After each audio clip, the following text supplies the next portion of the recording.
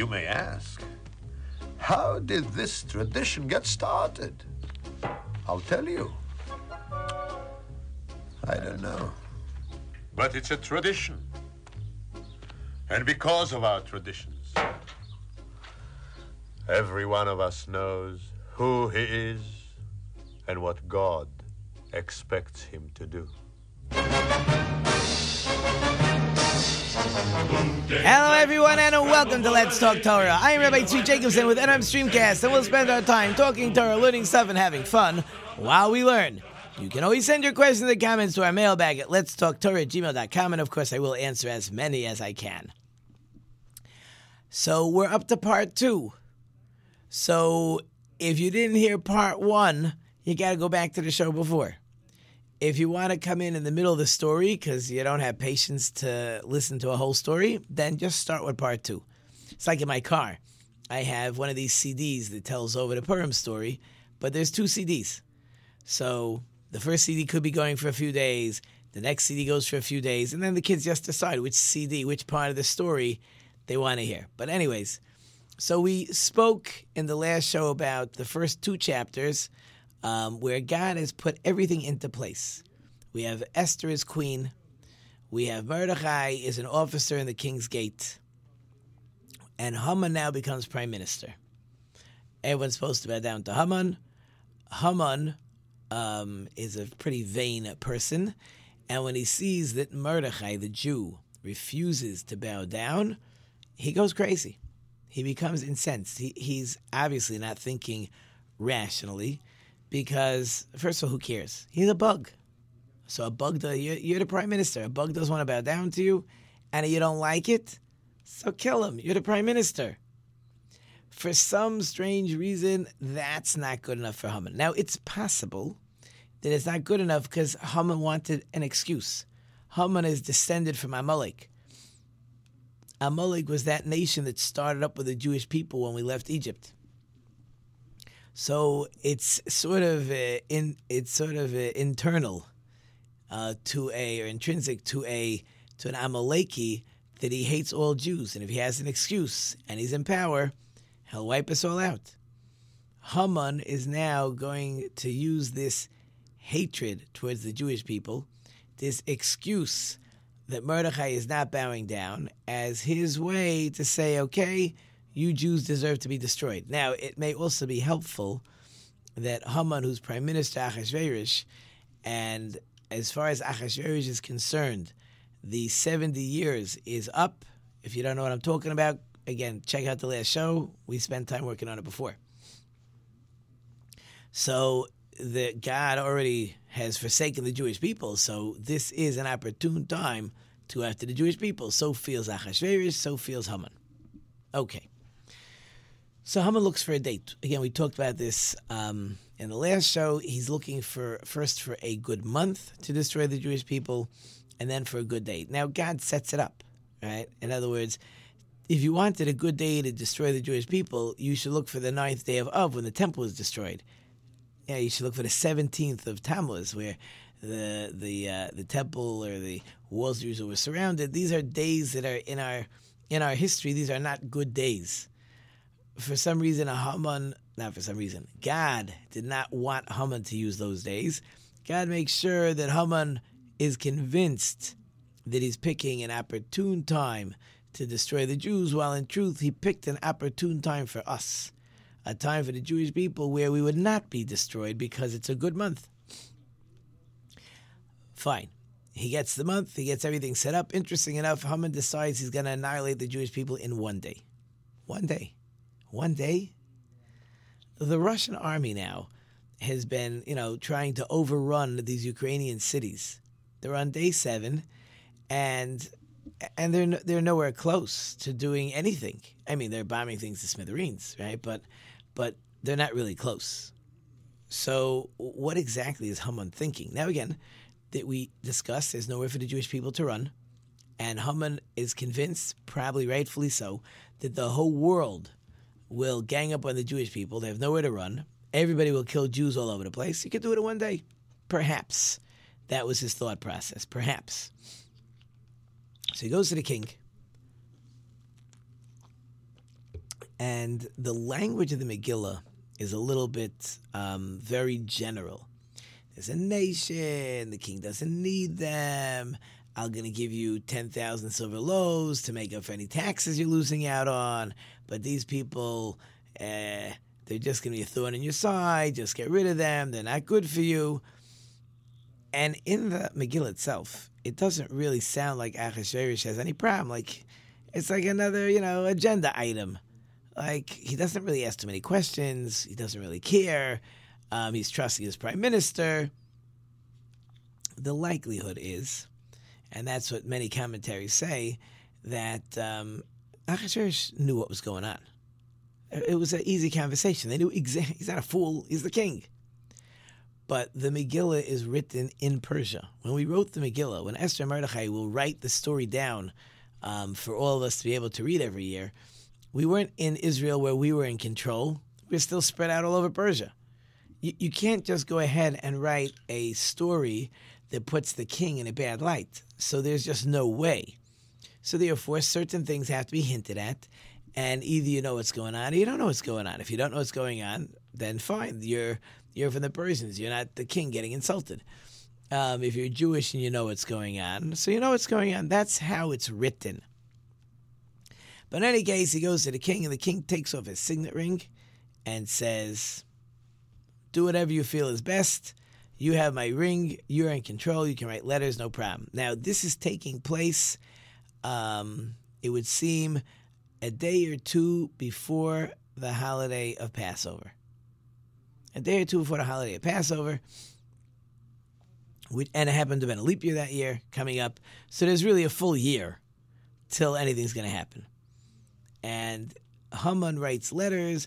It will be announced that on the 13th day of Adar, a certain nation will be wiped out, will be destroyed from the entire kingdom. It could be, it said in the letter who the nation was, but it wasn't supposed to be revealed till then. In any case, the way the letter was written, in other words, you got to wait. Because everyone's supposed to wait. Now, we talked in the last show, again, if you're not up to the story, you got to go back. This is not the first letter, the first decree that Achashverosh has sent out to the world. The first decree said that every wife has to honor her husband, right? Which, again, in those days was a ridiculous letter. And nowadays would be laughed at also for a different reason. But again, we talked about that. So just because this king sends out a letter does not mean everybody jumps to do exactly what the... In other words, if there was no first letter, and a new letter comes out and says, in a year from now, it's open season on Jews, they'll just start killing them now, because, why not? Right? What's to stop me? But the fact that the king can send out such a ridiculous first letter tells everybody, let's just wait, because who knows what the next letter will be. So therefore, it's not open season yet. Meanwhile, Esther's in the palace, and she has no idea what's going on. She's in the palace, the queen. No one's telling her the news. Obviously, when the letters go out, people start to hear about it. But why should she hear about it? So Mordechai gets wind of what's going on. He sees one of the letters, and he puts on sackcloth, makes it apparent that Esther has to get in touch with him to find out what's going on. Esther sends him the royal clothes. He won't put them on. So she has a go-between. And Mordechai tells Esther, you have to go to the king. Right? You're in a position to save the king. So Esther says, look, it's not a good time. The king hasn't called me for a month. He's going to call me any day. He's been busy. He'll miss me. He'll call me in a day or two, or in a week, or 2 weeks. We got a year. What's the rush? Which is an interesting thought, right? Now, you want me to put my life in danger to go to the king's private throne room without being summoned? You're dead before you walk in. So you want me to put myself in danger when we have a whole year ahead of us? Doesn't make sense. Now, Mordechai's answer is fascinating. Mordechai says, no, you got to go now. You got to go now. As soon as we start waiting and delaying, and then Mordechai says to her, and this must be the clincher, he says, look, Esther, you don't have to go. God is going to save the Jewish people. It's probably going to be through you. But if you don't feel like going and taking care of it immediately, God has other ways. You think you can hide in the palace. You're not hiding in the palace. You are not safe. No one is safe. So either you take care of it immediately, act, or we're done. And God has to find a different way, and your family will be lost for eternity. How did Mordechai exactly know that you can say it's worth putting your life in danger? So it would seem it's an attitude. In other words, we don't push things off. There has to be a plan. God set this up. He wants us to act. As soon as you start delaying tactics, maybe tomorrow, maybe next week, Tuesday, I have to look at my schedule, I have a vacation and the kids. As soon as you start looking for excuses to not do it immediately, it's not happening. And that clearly is what Mordechai felt. So once Esther hears that from Mordechai that she has to act immediately, she doesn't really act immediately. She tells Mordechai, no problem. I'm in. Tell everyone they have to fast for 3 days. Get the whole Jewish people. Obviously, it's not the whole Jewish nation there. They can't send out an email to everybody or a text, right? Get all the Jews in Shushan. They have to fast for me for 3 days. I'm also going to fast for 3 days and 3 nights. Then I'll go to the king. So what happened to acting right away? I thought you're supposed to go immediately. So the answer is, even when you have to go immediately, you have to make preparations. In Esther's case, the immediate plans are to pray. Right? First, if we want to do something, we want God's help, you got to pray. So this really takes us back. We were talking about what did the Jewish people do wrong. So some say what they did wrong was they benefited from the party of that 7-day party that Achashverosh made. What's wrong with going to a king's party? Because that party was Achashverosh's way of saying that the Jews are never going back. God's removed himself from the Jews. The Jews are never going back. And I can be king forever, or whatever forever means, and God's not going to take away my kingdom. Because he doesn't care about the Jews anymore. And we went to that party. So we went to a party where Achashverosh is saying that God doesn't care about the Jews. So God is telling the Jewish people, you're going to pray to me. You're going to cry and beg and plead. You need to do an action to show that going to that party was a mistake, right? That you can't do anything to show that God's leaving us because God's not leaving you. But when you make it look like God's leaving you, then God's going to make it that you got to come back and say, God, I'm really sorry. I made a mistake. I'm sorry. Fasting 3 days is a good way to start doing that.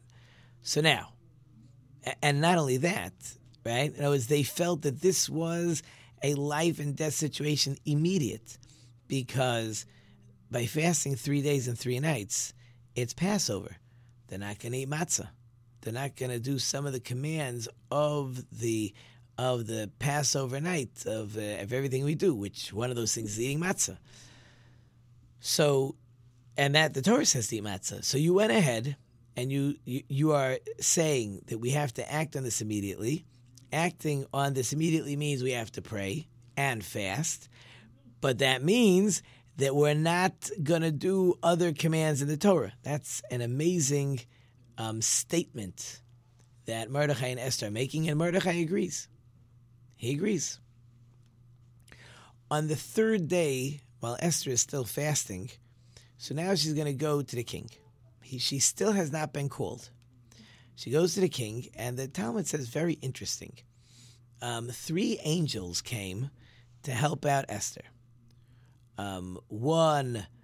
One made the king's neck very tall. I guess the way the throne room was situated, he would not see Esther right away. And if he doesn't see her right away and he doesn't stretch out the scepter, then she'll get killed. She won't be able to get in.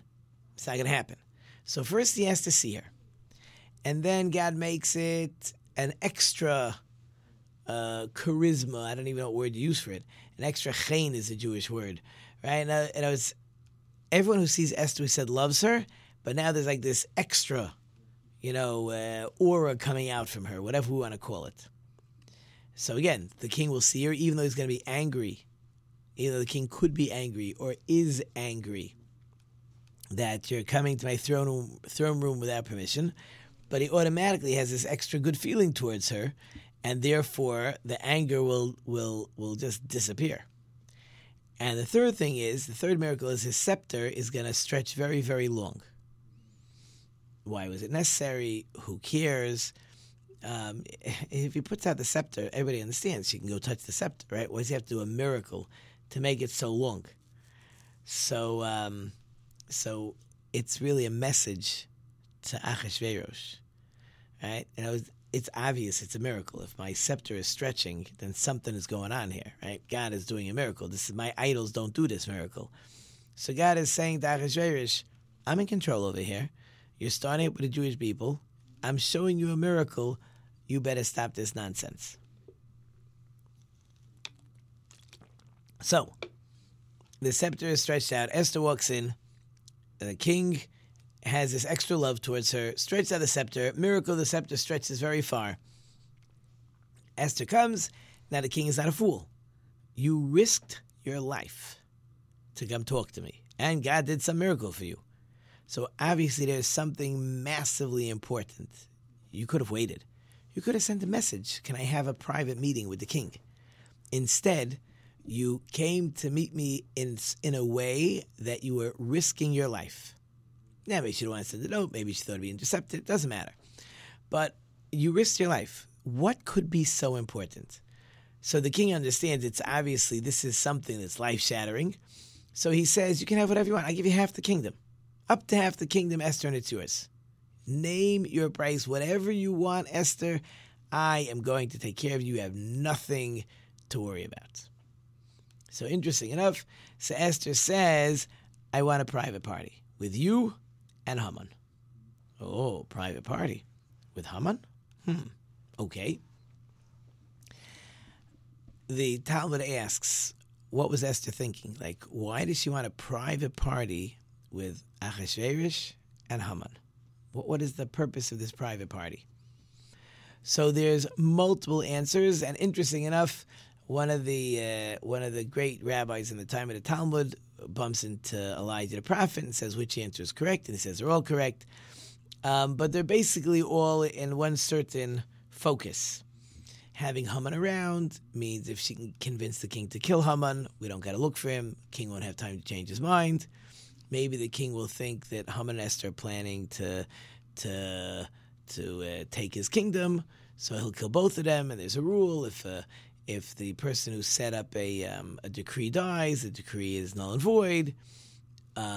She'll also make sure when the Jewish people are praying, if the Jewish people think, "What I got to pray so hard for?" Well, the queen is Jewish. She'll take care of us. Nothing to worry about. No.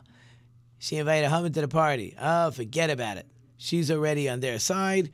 She's not going to help us. We can only rely on God, which is, again, that's part of the concept of prayer. If we understand that it's only God can help us, then that's prayer. As soon as we think, yeah, I need God's help, but really, really somebody else can help me out, then that's not prayer. So again, she's another one of the reasons I like is it's like a roller coaster. That Esther understands that Haman has to get a certain level of reward. Now, the greatest reward for somebody like Haman, when you're super wealthy, you don't need any more money. 10 billion, 20 billion, 30 billion, 100 billion, what's the difference?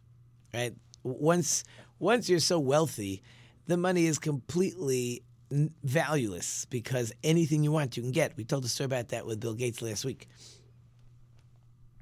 So what does a wealthy person have? Honor. So Esther figures, if I get Haman to the top of the honor he's supposed to receive, then God will say, okay, Haman, you're done, and now we're on the way down on the roller coaster. But nothing happens by the party. So Esther figures, okay, like, obviously I need another day. Now, in truth, Esther was really right. In other words, this party has created enough problems that Haman is now finished. But Esther doesn't know that. So therefore, when Achashverosh says to Esther by the party, okay, You risked your life. You asked for a private party with me and Haman. You haven't asked for anything. We're sitting around, we're drinking, we're having what to eat, nice chit-chat. What do you want? You risked your life. So Esther says, I'll tell you what, Your Majesty. I'll tell you everything you want to know tomorrow. I want one more party. I'm not ready today. Tomorrow will be the day. Okay.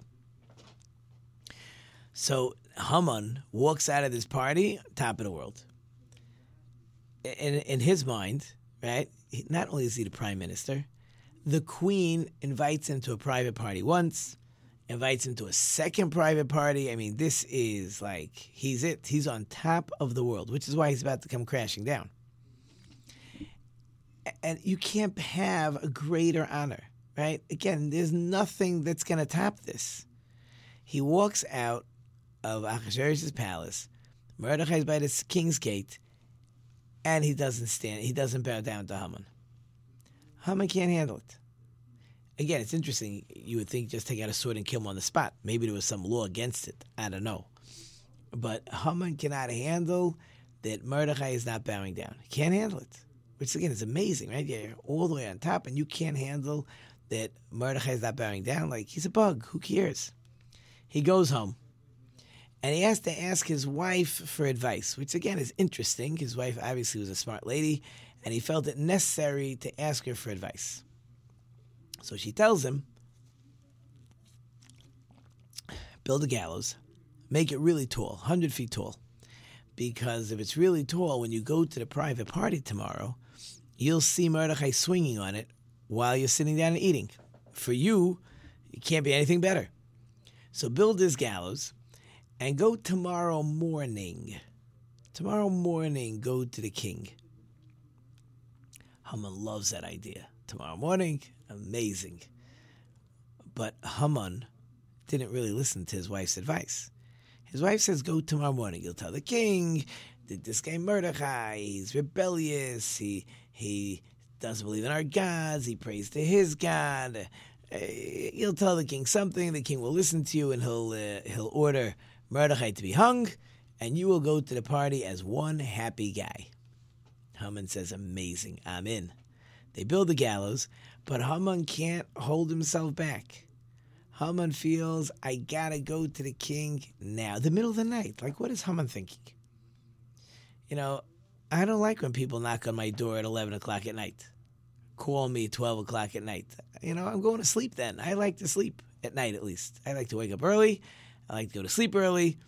Don't be knocking on my door at 11 o'clock at night, unless it's some amazing emergency.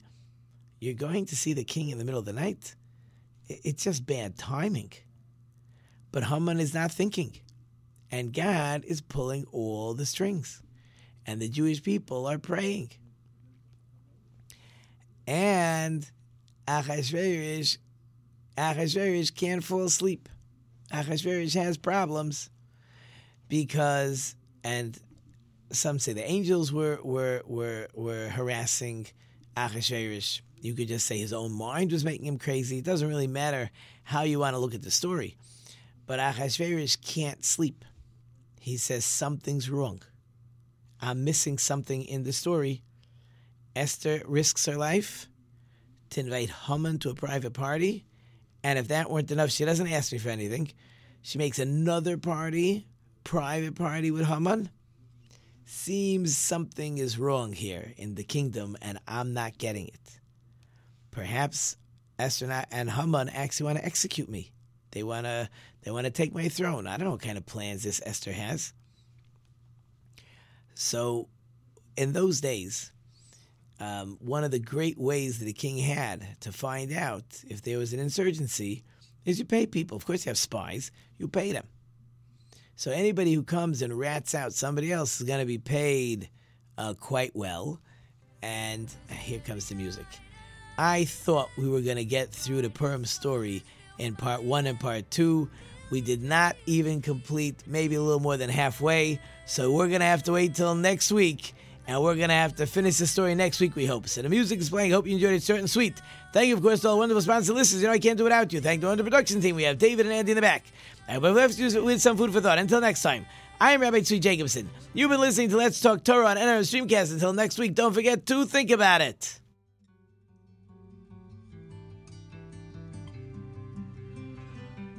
There's a house